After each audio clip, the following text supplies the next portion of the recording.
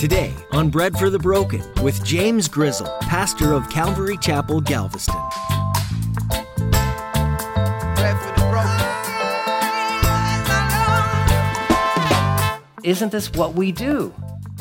How many times have you been praying, like maybe the funds have run out and the bills are due? And you're like, Lord, what am I going to do? I need you. And he just shows up and he's like, I got you.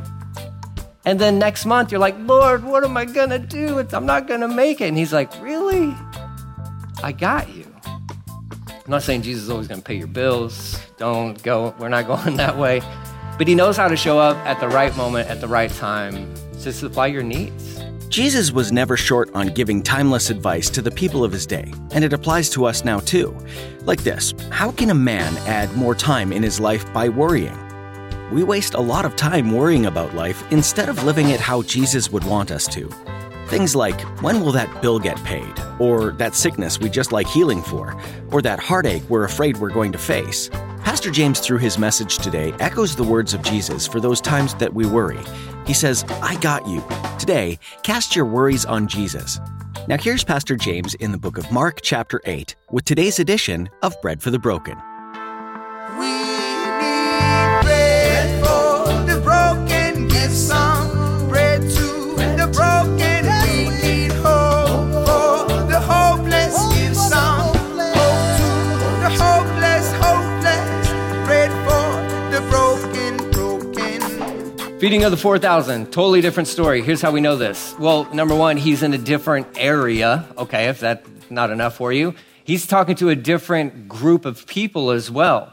The area of the Decapolis, remember I told you that's primarily a Gentile. It's kind of a mix of a Gentile and Jewish population.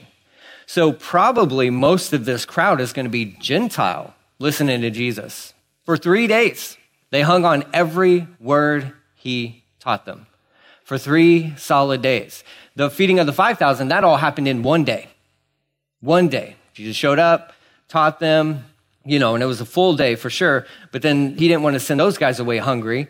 And so he fed them. But here, these guys have been with him for 3 whole days, and they've been listening to Jesus do what? Teach the word of God. I know we want to feed people. We want to take care of their physical needs. Jesus wants to take care of their physical needs. But Jesus will always, always, always address the spiritual needs first. We like to turn it around. Let's get them some food and then we'll teach them the Bible. No, teach them the Bible, then give them some food.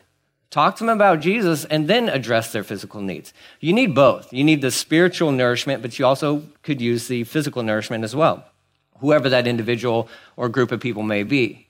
That's always the best formula. It's always the best setup. We've seen ministries, we've partnered with other ministries, especially within the homeless population, that this is what they do. And I always, always, always recommend this because this is what Jesus did. He taught them first, and then he addressed their physical needs. He cared about people, and he fed them. It's exactly what he does here. For 3 whole days, this crowd of people were sticking with Jesus. And then they ran out of food. And here it says that he feels compassion for these people. What's amazing about this is the disciples have this short-term memory thing. Like, they totally forget. Like, it wasn't that long ago that they were with him and he fed 5,000 people. It wasn't that long ago that Jesus had presented the problem to the disciples. Hey, these guys need food. And they're like, well, what are we supposed to do about that? Like, that's not our problem. He's like, no, it is your problem. Let's feed all these people. Here it's as if that story has never even happened for these disciples. They're just like clueless as can be. And here it didn't really even seem like it's actually time-wise that long after the feeding of the 5,000. But Jesus is the one who addresses the need first. He says, I feel compassion. I feel sorry for these people. And he goes on to say, they've been with me for 3 days. They have nothing to eat. If I send them home hungry, they will faint along the way. For some of them have come a long distance. So word was getting out and people were just continually flocking to Jesus because they want to see the miracle worker. They want to see the guy who can divide bread and fish and feed thousands of people. They want to see the guy who can heal deaf people's ears. They want to see the guy who can cause the blind to see again. They want to see that guy. And of course they do. That should be our response anytime for you and I, even if you're a follower of Jesus Christ. If he's showing up somewhere, you should want to be there. I mean, that's just it. Oh, I'll get there later. Like, that's a ridiculous response. If like Jesus shows up somewhere, where is he moving? Then I want to be there. I want to be there. Here's what's amazing about Jesus. He's omnipresent. He can be everywhere. Now I know physically Jesus he was here in one town per place and all that good stuff, but being part of the triune God, God the Father, God the Son, who is Jesus Christ, and God the Holy Spirit, the triune God is omnipresent everywhere. So if he's moving, his spirit is moving somewhere, I would encourage you, well, figure out where that's at and be a part of that. What's beautiful about that is it can be in various places at the same time. He's not just limited to like, well, he's only really working in this city right now, and so we'll just hope he kind of shows up to Galveston one day. No, he's working in Galveston. He's working in Galveston. I would even go as far as to say he's working here. He's working here. Why? Because lives are being transformed because of the Word of God. Because of the Word of God. We don't have cool programs. We don't. We don't have flash. We don't, because we're not interested in that. What we're interested in is giving anybody and everybody the Word of God. We want them to meet Jesus. We want them to know Jesus because he is the one who can transform lives. The other thing that's cool about that is he's also moving in other areas, even on our own island. Other groups are seeing Jesus moving in a tremendous way. And again, that's why I would encourage you, if you ever feel like, man, I should plug in. I should help out somewhere. Yes, you should. Make sure that place is being empowered by the Holy Spirit. And you get there. Get there. Be a part of that.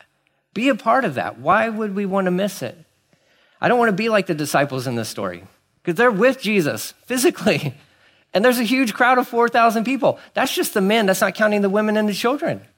And they totally miss it. And just like the feeding of the 5,000, they were there and they wanted nothing more than for the crowds to leave. They were too tired for ministry. Well, this is your only shot at doing ministry, people. This life on this planet is your only shot at doing ministry. You don't do this in heaven. Yeah, I know we rule and reign with him, and I have no clue what that means. But I'm pretty sure it's not being a greeter at Calvary Galveston, because Calvary Galveston doesn't exist in heaven, a new heaven and a new earth. This is your chance. This is your time. For such a time as this, he's given you opportunity. The disciples are with Jesus, and they're like, oh, here we go again. More people, more problems, right? It's like, no, like serve, like minister. They have needs. Jesus sees them for who they are and for the needs that they have. Why don't we see them for who they are and the needs that they have? Why are none of the disciples moved with compassion? Because they're just like me. They're just like me. It's like, Jesus, man, we've been cruising and touring all around, man. I'm tired. I want to go home. When are the demands going to end? He's like, they're never going to end. You signed up for this. When you became a Christian, you signed up for this. That's it. Your break, it'll come. It'll come. But you signed up for this. I didn't sign up to be a Christian so I'd be like working all the time. No, you signed up to be a Christian so that you'd be serving all the time. Whatever form or fashion that looks like. Do you need breaks? Yeah, Jesus took breaks. He took time to get away and to rest and all that good stuff. And the disciples did that. We also should be doing that as well. But in these moments, when the crowds are there, hey, guess what? It's time to serve. It's time to serve. See the people. Jesus sees them. He's like, I don't want to send them home. They're going to faint, and it's not going to be good if we send them away. Verse 4, his disciples replied, how are we supposed to find enough food to feed them out here in the wilderness? Pretty dumb question, huh? Yeah, it is. It is. You can say that. I've asked many dumb questions to Jesus in my lifetime. Oh, absolutely. And I won't stop. They'll keep coming. I can promise you that. I'll always be asking him pretty dumb questions, right? Because he's always answered them, and it's always the same thing. He's like, have you not read my Bible? And I'm like, yeah, I have, but I forget sometimes, or fear, or panic, or anxiety. His disciples are like, Jesus, come on. How are we supposed to feed all these people? He's like, you don't remember? Have you never read the Bible? What's missed in Mark's gospel, he's addressing a different audience, but what we know, if you look at the Gospels in a chronological sense, right after Jesus had walked on water and right after he had fed the 5,000, walked on water, he made this great proclamation to his disciples. I'm the bread of life. I'm the bread of life. That's John chapter 6, 22 through 40. He talks about that whole story. Jesus made this great proclamation to his disciples, I am the bread of life. And he even covered that whole story of the wilderness wanderings and how he had provided food for all the Israelites Every single day, they were in the wilderness. He's like, I'm the bread of life. I'm the man. And they're like, Jesus, where are we going to find bread? After he just said that not that long ago. And he's like, I can't even imagine. I would love to see the video of this, of like just his expressions, his face. That would be classic. But that's the question they ask. Where are we supposed to find enough food? And I don't fault these guys because they're in the wilderness. And so they're always thinking as far as their own means and their own abilities, just like I do, just like you do at times. Jesus, how's this going to work? How can I possibly figure this out? How can I possibly work this out? And he's like, well, if you stop looking at yourself and look to me, you'll probably be okay. Bread of life, bread of life. Where are we going to find bread for all these people? The other key to this little verse is the them. For all of them, or for all of these people. That's key within this verse. Because again, remember, this is a mixed crowd of Jews and Gentiles. And you got some good old Jewish boys walking with Jesus who are like, well, hold on. We got to provide bread for them? For those guys? Yeah, you do. Why? Well, because Jesus loves them. He loves them. Fill in the blank. Who are the them? Just fill in the blank. Hey, guess what? Jesus loves those guys. Well, they don't align with us theologically. Doesn't matter. I don't agree with their lifestyle. Doesn't matter. I get it. Guess what? He still loves them. How do I know that? Because he loved me. And he still loves me. I was wretched. And he still died for me. And he still loves me.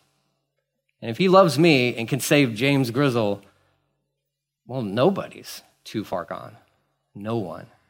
They see the people and they see specific people within the crowd as a problem. They also identify the fact that the location, which again just makes me smile because it's like the wilderness. And immediately in my brain, I go back to the wilderness wanderings in the book of Exodus. And Jesus is like, seriously?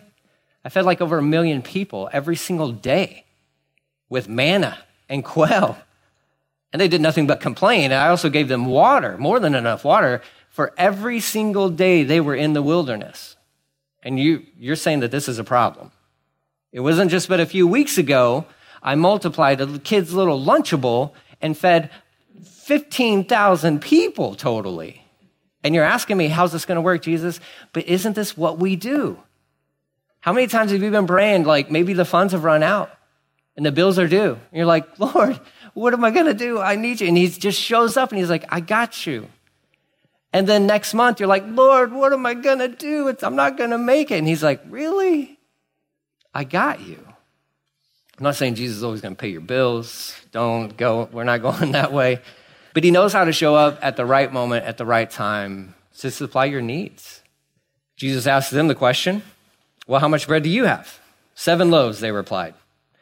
So even some of them, I mean, I know they're going to be sharing some of these loaves, but there's not a loaf per individual. But that's what they have. We have 7 loaves. Collectively, this is what we have, Jesus. So Jesus told all the people, the mass, the group, there's this 4,000 men plus, women and children. So you could be looking at upwards of 10 to 12,000 people total, okay? He has them all sit down on the ground. Then he took the 7 loaves. He thanked God for them, which is always smart to do, with whatever resources you have, okay? Whether that's thanking God for food, or thanking God for what actually is in your bank account. It's always good to start each and every day by just lifting that up to him and saying, Lord, it's not much, but I thank you for what I have. And just surrender it to him and watch what he does. Watch what he does with it.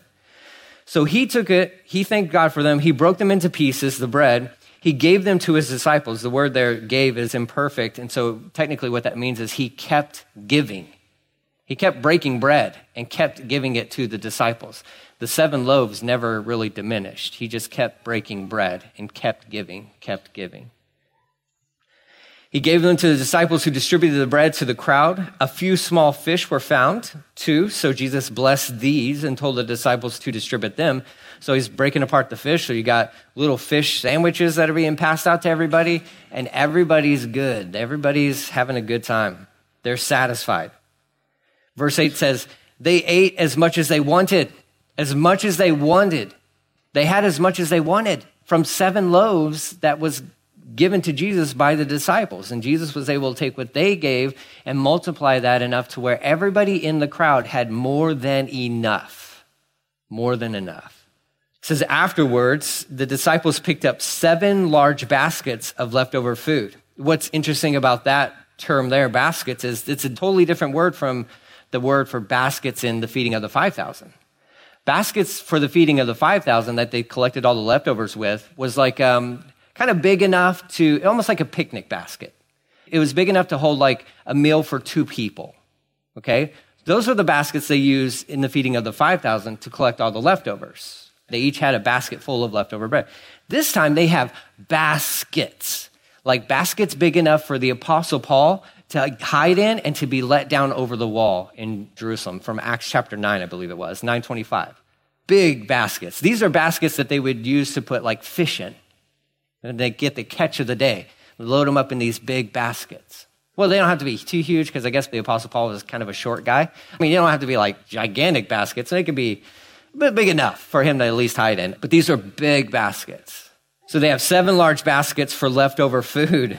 And there were about 4,000 men in the crowd that day. And Jesus sent them home after they had eaten. He took care of their physical needs, and then he sends them away to go back home.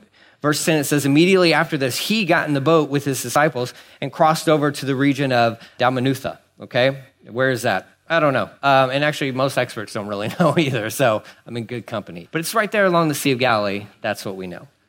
So he finishes feeding these guys. The disciples have to get the baskets, and they need the bigger baskets because there's just so much left over. And they fill up the baskets, and then they hop in the boat. And then the disciples make a critical error that as a disciple, as a student, students have certain roles and jobs. And it's always the disciples, it's always the student's job to bring the food with you. And these guys leave the food behind. They leave the food. It's going to tell us that in a second. So they get in the boat and they cruise on over to another part of the Sea of Galilee. Verse 11, this is where we get into our little confrontation. It says, when the Pharisees heard that Jesus had arrived, they came and started to argue with him or debate with him, testing him. They demanded that he show them a miraculous sign, or more technically, just a sign from heaven to prove his authority. What's fascinating about this is, why weren't these guys in the Decapolis with the feeding of the 4,000? Oh, because those bad guys, the Gentiles, live there. And they're not going to spoil themselves by being in contact with Gentile heathens, more than likely. Because it's fascinating that as soon as he shows up on the shore, they're like, okay, there he is, let's go get him. They probably knew where he was the whole time. They could have witnessed the feeding of the 4,000 with their own eyes. You want a sign? There's your sign. They show up and they have no intent. They don't even care. If Jesus would have written something in the sky, they would not have believed him. Their hearts are already set on the fact that we hate you, we're going to kill you, and nothing you do or say is going to change that. Nothing you do or say is going to change that. Their hearts were already set on that. So they show up, they're starting to argue with him, they want to debate with him, they're testing him, demanding that he shows a sign from heaven. To what? To prove his authority. My goodness. To prove his authority. The blind have seen, the deaf can hear, the mute can speak, dead, risen back to life, demon-possessed people set free, walks on water, feeds 5,000 plus, feeds 4,000 plus. We want more proof. You want more proof? Are you kidding me? Like, what extra proof do you need? And he tells them, verse 12, he says, when he heard this, he sighed deeply. Now, this sighing deeply was not the same as when he healed that deaf man. That was a sigh of compassion, a brokenheartedness because of the sinful effect that sin has had on the world and humanity.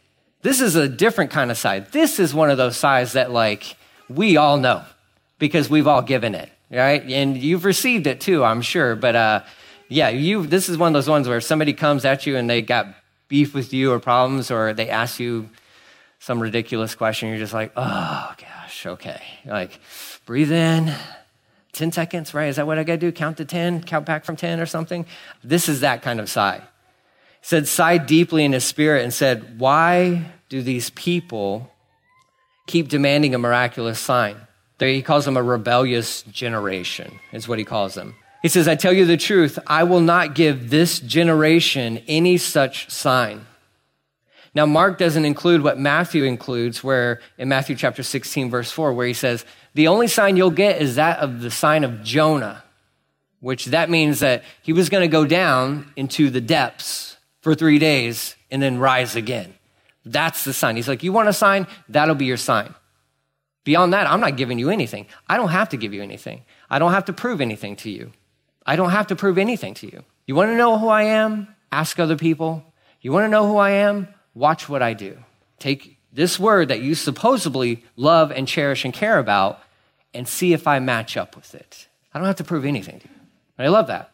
And that's exactly how you and I should be around religious people. I don't have to prove anything to you. Why don't you do this? And you're not doing it like this. And I don't have to prove anything to you. I get nothing. I am his. He is mine. I'm a child of God. I don't have to prove anything to you. Look at my life. I'll live my life out in the open, transparent as can be, but I don't have to prove anything. You want to know who I am? Well, ask my family. They live in close proximity to me every day of the week. Nobody knows me better than my family, and especially my wife. And she'll tell you, yeah, he's kind of messed up. He's got problems. And she would be true. That's accurate. I do. Is he a sinner? Oh, he's a sinner. Absolutely. But he's a sinner saved by grace. He's a sinner saved by grace. And God is working in and through him all the time. All the time. Same for you. So if somebody's coming and they're hostile towards you and your relationship with the Lord, I don't have to prove to you anything. I don't have to. And I love that. Jesus is like, dude, just stop. Stop. I have nothing to prove to you. And then he leaves. And he just walks away. It's really good. It's a good lesson to learn. Just how to walk away. The value of walking away speaks volumes. That's like the most epic mic drop ever, right? Like you're mad at somebody and they just turn around and walk away. Oh, it infuriates you, right? You're just like, oh, how dare they, right? But that person is totally set free. Totally set free and just walking away like, I don't have to prove to you anything. You want to know my life? Well, this is my life. This is who I am. He gets back in the boat and left those guys and crossed to the other side of the lake. That's good. He teaches his disciples, we don't have time for this. We're still on a mission. We're still on a mission. We got to get to somebody else. But on the journey across the lake, he's going to use that encounter with the Pharisees as an opportunity to teach his disciples about the dangers of the Pharisees and their doctrine, or that's a fancy church word for teaching. That's all that means. Doctrine equals teaching. That's it. That's all it means. He gets back into the boat. They're going over to the other side, verse 14, but the disciples had forgotten to bring any food. You had baskets of food. What did you do with the baskets of food? Did they send them away with the people? If that's the case, okay, then I understand that. That's very nice to do. However, there's no indication that they sent the people away with baskets of food. They just forgot to bring the food. That's the role of the disciple. With the rabbi and the disciple, the teacher and the student is always responsible for bringing the food. Always. Always. And they knew this. And now they're sweating in the middle of a boat on the Sea of Galilee. They're like, oh man, did you grab the food? I didn't grab the food. I was like, you were going to grab the food. I didn't grab the food. That's not my job. I'm one of his top 3. What are you talking about? That's below me, right? That's probably the conversations that they were having. That's like Simon's job, or not Simon, but it's Simon the Zealot. Nobody likes that guy too much. He's crazy. Or it's Judas. Let's make him. No, he carries the money. Don't let that guy handle the food, right? Somebody forgot to grab the food, and now they're going across the lake, and that's all they can think about. That's all they can think about. Hope to the hopeless, bread for the broken. Thanks for joining us today here on Bread for the Broken with Pastor James Grizzle. We're walking through the Gospel of Mark, one of the accounts of Jesus' life while he was here on the earth. Mark offers unique perspectives on this time, emphasizing Jesus' servanthood to the people that he met. Jesus loved practically, often, and with everyone. What a kind and humble servant we get to serve. If you need to hear this message again, or you'd like to catch up on previous teachings, visit our website at breadforthebroken.com. Once you're there, simply click on the Listen tab, and feel free to explore the variety of verse-by-verse, chapter-by-chapter Bible teachings. Bread for the Broken is a ministry of Calvary Galveston. And if you're ever in the Galveston area, we would love to have you come visit us. We meet every Sunday at 10 a.m. for a time of worship and Bible study. Our Thursday night Bible study starts at 7 p.m., and you're welcome to come join us for both. Our atmosphere at Calvary Galveston is relaxed, so feel free to come just as you are. For more information, visit our website. Once again, that's breadforthebroken.com. You can get directions there as well. We're excited to meet you and spend some time worshiping with you. That's all the time that we have for today, but we're so glad that you listened in to hear from God's Word. We encourage you to read ahead in the book of Mark and to gear up for what's ahead in this New Testament book. There's so much to learn, so much to know about Jesus. So make plans to join us again, right here on Bread for the Broken. Let me paint the picture of you.